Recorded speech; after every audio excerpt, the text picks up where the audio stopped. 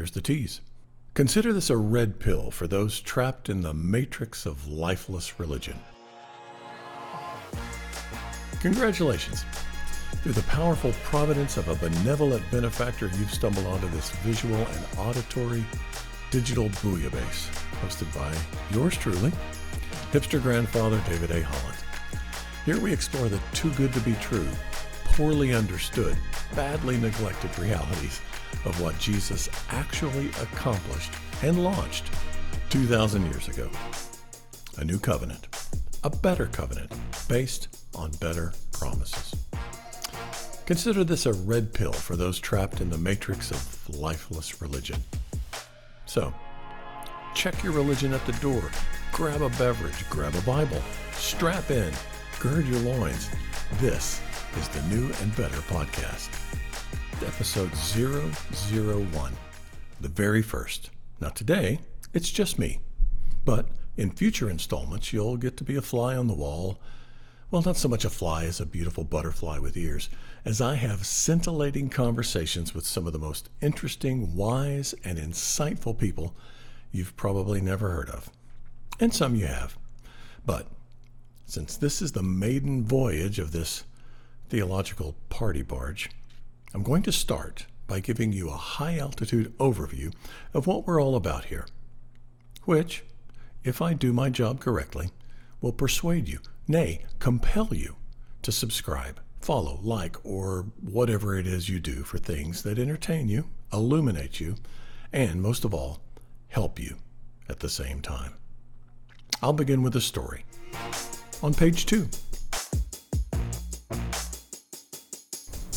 Hi, David Holland here. Excited to introduce you to my brand new 55-day devotional, Praying Grace for Women.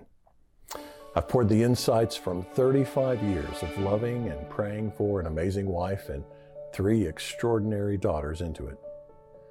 I believe with all my heart that it contains truths and keys that are vital for thriving in these times in which everything that can be shaken is being shaken. I wrote it because right now, far too many Christian women, beloved daughters of God, are spread too thin, exhausted, stressed out, burned out, or just living with chronic anxiety. And for many, prayer has become a fruitless, frustrating, joyless exercise. Yet another box to check, another duty to perform. Well, here's extraordinary news for the weary feminine soul. There is another way to pray, a more effective way that produces a refreshing, life-giving connection with God's love, grace, and power. Get ready to discover grace for rest, grace for intimacy with God, grace for peace, and grace for breakthrough, as well as the keys to praying from strength rather than struggling for strength. I'm hoping you'll click and order a copy or 2 right now for yourself or for a daughter of God you love and want to bless.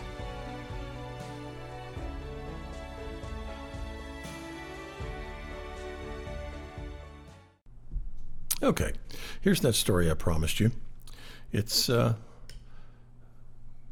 possibly apocryphal. Let's call it a parable, but it certainly vividly illustrates an important point, one that I want you to understand with great depth and clarity today. About 100 years ago, there was an immigrant, a man in Eastern Europe who planned to start a new life for himself and his family in the New World, in the United States. So he scraped up enough money for a passage to the United States and preserving a little bit of additional capital to be able to start a new life there with the hopes of someday, soon, bringing his family across to join him. In order to preserve as much money as possible, he bought a wheel of inexpensive cheese and some crackers to serve as his meals on the 2-week transatlantic voyage. And he did. He carefully apportioned and stewarded his little wheel of cheese and crackers and to make sure he didn't run out of food before the end of his journey. Every once in a while, though, as the voyage progressed, he would walk the deck and peer longingly through the window of the mess hall to see all of these other fellow steerage passengers there, enjoying sumptuous meals and enjoying each other's company and seemingly just having a really great time with a lot of abundant, hearty peasant food. But he knew he had a mission. He knew that sacrifice was going to be required for him to meet his objectives, so he happily subsisted on his little tiny daily apportionment of cheese and crackers. On one of the final days of the voyage, he was up on deck when one of the stewards approached him and said, "Sir, haven't seen much of you on this voyage, and you seem to keep to yourself and keep to your room, and I was just wondering why you never joined us in the mess hall for any of our meals, breakfast, lunch, or dinner." And the man said, "Oh, well, I didn't have enough money to purchase food for this journey. I just wanted to save as much money as I possibly could for use in my destination." Well, the steward looked at him in disbelief and shock for a moment, and as the truth dawned on him, he said, "Sir, did you not know? Meals were a part of your ticket.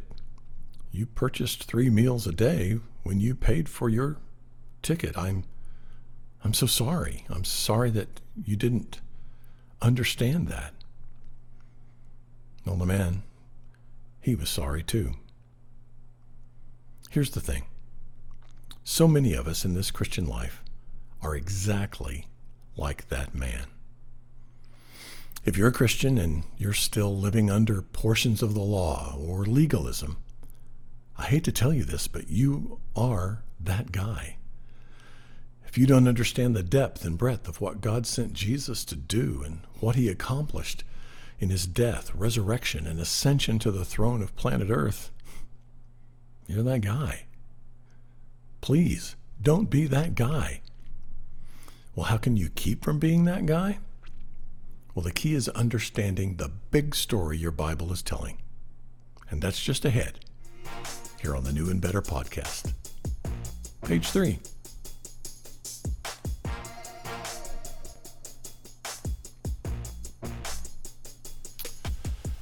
Hey, I want to remind you about my brand new devotional titled Praying Grace for Women.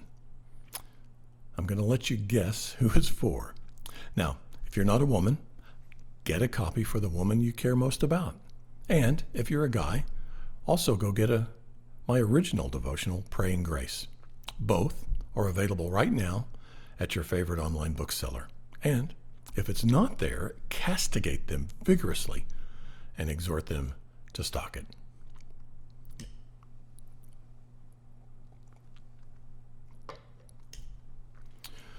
Let's talk for a minute about the power of story. In one sense, your Bible is a collection of stories. There's a reason for that. It's because our brains are wired by our Creator to absorb and retain truth and information through stories. That's why I just told you a story about our immigrant cheese and crackers man. 5,000 years ago, before the advent of writing, stories, often told around a fire at night, were the primary way of transmitting history, culture, and values. Of course, today, some of our most impactful storytelling is done through movies. And at the highest level of such storytelling, a successful movie and its sequels can artfully form an even bigger story, a long, cohesive narrative, where the separate pieces are beautifully sewn together to create a powerful, bigger whole. Take the film The Matrix and its numerous sequels, for example. Taken together, the series of Matrix movies, there's sort of a, if you look really closely, you can kind of see a sort of I chose a really bad example. The first film in the Matrix series was great, but everything that followed was a hot mess. So let's talk about the Star Wars prequels instead. Wait, no, that's not helping me either. Forget movies for a moment. The best example is your Bible. One of the miracles of Scripture is that 66 individual books, all inspired by the Holy Spirit, but authored in different eras and in different places, carry narrative threads that, when perceived and followed, reveal God's immense heart of love for people and his brilliant redemptive strategy. The objective of that strategy was, and is, to restore you and me to intimate, life-giving relational connection with him. Now, a key to understanding one of those narrative threads is right there on the table of contents page of your Bible. You'll find those 66 books divided into two sections, right? The Old Testament and the New Testament. Now, the word testament suggests a legal document, like a will, or a contractual arrangement. And in the ancient world of the Bible, the most solemn and binding of all such arrangements was a covenant. The very structure of your Bible reveals that God's redemptive activity throughout history had two big phases, like a two-act drama. And what we're about to see is that the Old Covenant was an imperfect but necessary prelude to a new and improved covenant. So, here's the question you might be asking. What does the division of my Bible into Old and New Testaments reveal about God, and what does it mean to me? What's the big story being told here? Well, to understand that question, you need, trigger warning, a little bit of a history lesson. Now stay with me here. Don't flee in terror because I used the H word. This is headed somewhere really tasty. Over the last couple of hundred years, lots of archaeological digs in places like Iraq and Syria have turned up 3,000-year-old clay tablets and stone monuments that contain treaties between kings and nations. Now, those treaties tend to break down into two big categories. In other words, there were two types of covenantal relationships in the ancient Near East. The first kind is called a suzerain vassal treaty. So let's define terms for a minute. Don't let that scare you. The word suzerain means a strong overlord that dominates a weaker one, but yet lets the weaker one maintain some level of control over his country. And a vassal is a person or a nation that submits to an overlord or suzerain. So a suzerain vassal arrangement is where a king of vastly superior might approaches a much weaker neighboring king and offers him protection in exchange for loyalty, obedience, and some annual tribute. The strong king says to the weak king, look, I could squash you like a bug, but I'd much prefer just to turn your little nation into a vassal. So you promise to pay me tribute every year and stay loyal, and that means not making an alliance with any of my enemies. And in return, I'll promise to protect you. Of course, if you violate this agreement, if you fail to pay tribute, or if you secretly start cozying up to some other rival king, well, it's a nice country you have there. It would be a shame if anything happened to it. We have a pretty vivid example of that dynamic right now going on with Russia. Back in the days of the former Soviet Union, that nation had what were known as client states. In Europe, Poland, Czechoslovakia, Romania, East Germany, and Hungary were all vassal states to the Soviet Union. Now, lately, Russia has attempted to make Ukraine a vassal state, but they've been saying to Putin, hard pass, bro.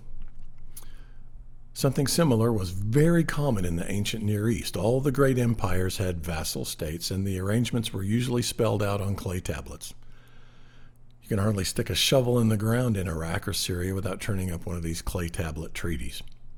And those treaties almost always followed a specific pattern or structure. It identified the parties, strong king, weak king. It laid out the stipulations. That's what the weak king was required to do and provide. And it outlined the punishments the vassal would suffer for violating the treaty, as well as the benefits they would receive for honoring it. Usually, protection from other enemies. That's a suzerain vassal covenant. So, what about that other kind of covenant treaty? It's called a parity treaty. They had a lot of those back in Bible times as well. It came into play where two essentially equal parties pledged mutual loyalty to each other. It's a covenant between two peers. It might be struck between two kings of two equally powerful nations, or the heads of two tribes, or the heads of two families. In this kind of covenant, the parties mutually pledge loyalty and faithfulness to each other. Both say, "What I have is yours. My resources are available to you. If you're attacked, I'll consider it an attack on me and come to your defense. We're now family." An animal sacrifice was often performed to seal the oaths and promises around that arrangement. Sometimes rings were exchanged, or weapons, or coats. Each party was, in effect, saying, "May this and worse happen to me." That's the sacrificed animals. "May that happen to me if I ever violate this sacred pact." Now, every time I've ever officiated a wedding, I've talked about this kind of covenant when we came to the exchange of rings. It's there I remind the couple that they are entering into a parity covenant in which each party says to the other, "Everything I have is available to you." The first kind of covenant, that suzerain vassal treaty, makes you a servant. The second kind makes you a son or a daughter. Family. Now, here's how all of this applies to the understanding of the big narrative arc of your Bible. God framed the Old Covenant on the suzerain vassal model. In fact, the book of Deuteronomy is structured precisely like one of those ancient vassal treaties they're always finding on those clay tablets and stone slabs. Most of the first 27 chapters of Deuteronomy, now get this is cool. The first 27 chapters of Deuteronomy identify the parties and their history and contain the stipulations or requirements being placed on the vassal. In this case, the vassal is the Israelite nation. Then chapter 28 opens with a list of benefits or blessings that will flow to Israel if she is faithful to this covenant. And that is followed by a long list of sanctions or penalties, curses, that will come on the nation if the nation is unfaithful to it. All of that is perfectly in line with the pattern of a classic suzerain vassal treaty.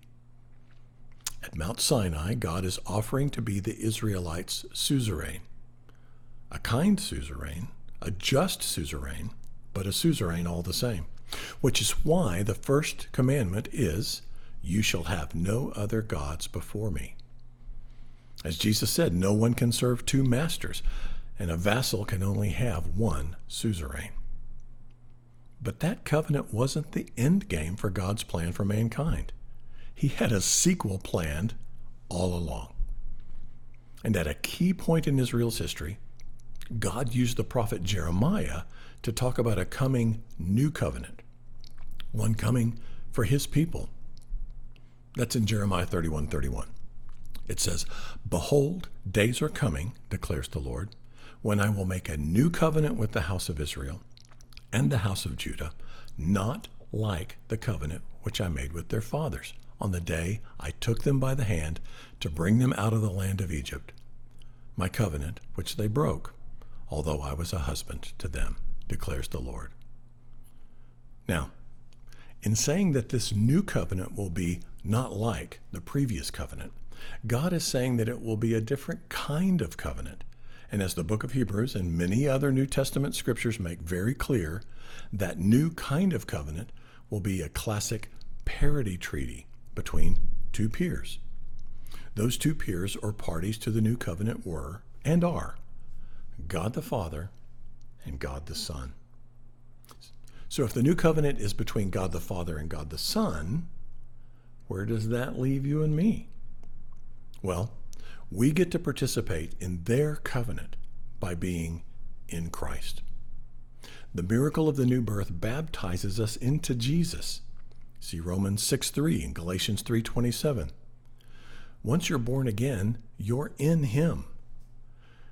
Now, when you have a moment, read Ephesians chapter 1 and note all of the instances of the phrases "in him" and "in Christ" in that chapter. In this miracle of renewal and restoration, you become clothed in Jesus, clothed in his righteousness, clothed in his faithfulness. His faithfulness to the covenant becomes your faithfulness. Now, I know that sounds too good to be true, and yet it is. No wonder they call it good news.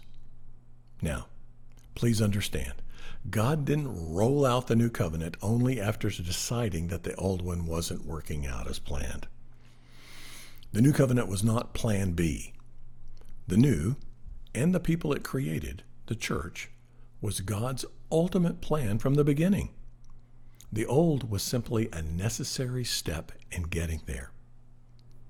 Now, you might be wondering, why didn't God just skip the 1,500-year step of the first covenant and jump right to the second one? Well, the answer is obvious if you think about it. The ultimate goal was always a parity covenant, one between peers. But there was no peer of God on earth who could represent us.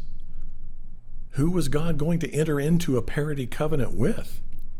So basically, the old covenant, although an inferior kind of covenant, was necessary for God to get his Son, our legal representative, into the earth. The old was imperfect, but necessary, a necessary bridge to the new. But once the new arrived, the old could shuffle off to pasture. Off you go. You've done good, old covenant. Thank you for your service. That's what the writer of Hebrews is getting at when he wrote, "For if that first covenant had been free of fault, no circumstances would have been sought for a second." When he said, "a new covenant," he has made the first obsolete. But whatever is becoming obsolete is growing old and is about to disappear. That's Hebrews 8, verses 7 and 13. So, what does that all mean for you and me? It means we can stop living like we're in a suzerain vassal arrangement with God. In that kind of covenant, the vassal is a fearful servant. It means instead that we're family, sons and daughters of God. It means we can rest and rejoice and be grateful in knowing that the story of God's redemptive, restorative, rescuing work had two big phases. The old covenant was an inferior but necessary forerunner of the new covenant. But the new is a better covenant based on better promises, Hebrews 8:6 tells us. The old covenant created a people through whom the one who could represent humankind would come. It's really liberating when you think about it. You and I can now understand that unlike the Old Testament saints, blessing, protection, and relationship with God is not dependent upon our faithfulness. We're in Christ, and he is our faithfulness to everything the covenant requires. As the Matrix series painfully reminds us, in movies, the original is almost always better than the sequels. But that's not the case with God's redemptive covenants. In your Bible, the sequel is better than the original in every way. So in closing, think about this scripture. "So you have not received a spirit that makes you fearful slaves. Instead, you received God's Spirit when he adopted you as his own children. Now we call him Abba, Father. For his Spirit joins with our spirit to affirm that we are God's children. And since we are his children, we are his heirs." That's Romans 8:15 through 17 in the New Living. Now, it's easy to fall into the trap of striving to earn your standing as a son or daughter of God, to constantly scratch and grope around for a fleeting feeling of acceptance or an elusive sense of worthiness based on your good behavior. Like that cranky brother of the prodigal son, we can work and sacrifice and struggle in self-denial in a prideful quest to attain what's really already fully ours. Or, like the prodigal himself, we can come to God with a mindset of a servant, feeling unworthy, unclean, and disqualified. Neither son really understood his true position or standing in the gracious heart of their father. In a similar way, we desperately need a revelation that God is indeed our Father, that He has set His love upon us, drawn us with cords of love, and irrevocably adopted us as His own. Far too many believers live out their days with what's been called an orphan spirit. This is simply a failure to recognize the truth about what God has done for you and in you. He adopted you as His own child. God chose to be your Father. Believe it. Receive it. Pray like it. Now, it's time for takeaways.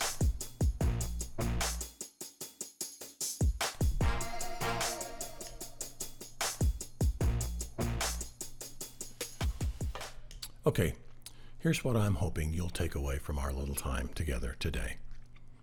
If you're in Christ, then you're not in a suzerain vassal covenant with God, one where you live in constant fear of not living up to the stipulations and therefore incurring the terrible sanctions.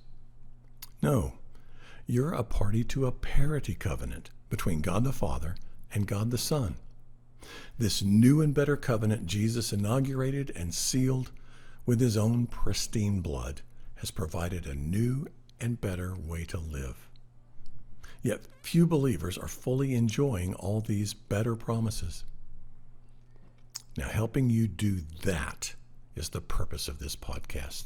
So, why not join me next time, right here on the New and Better podcast? See you soon.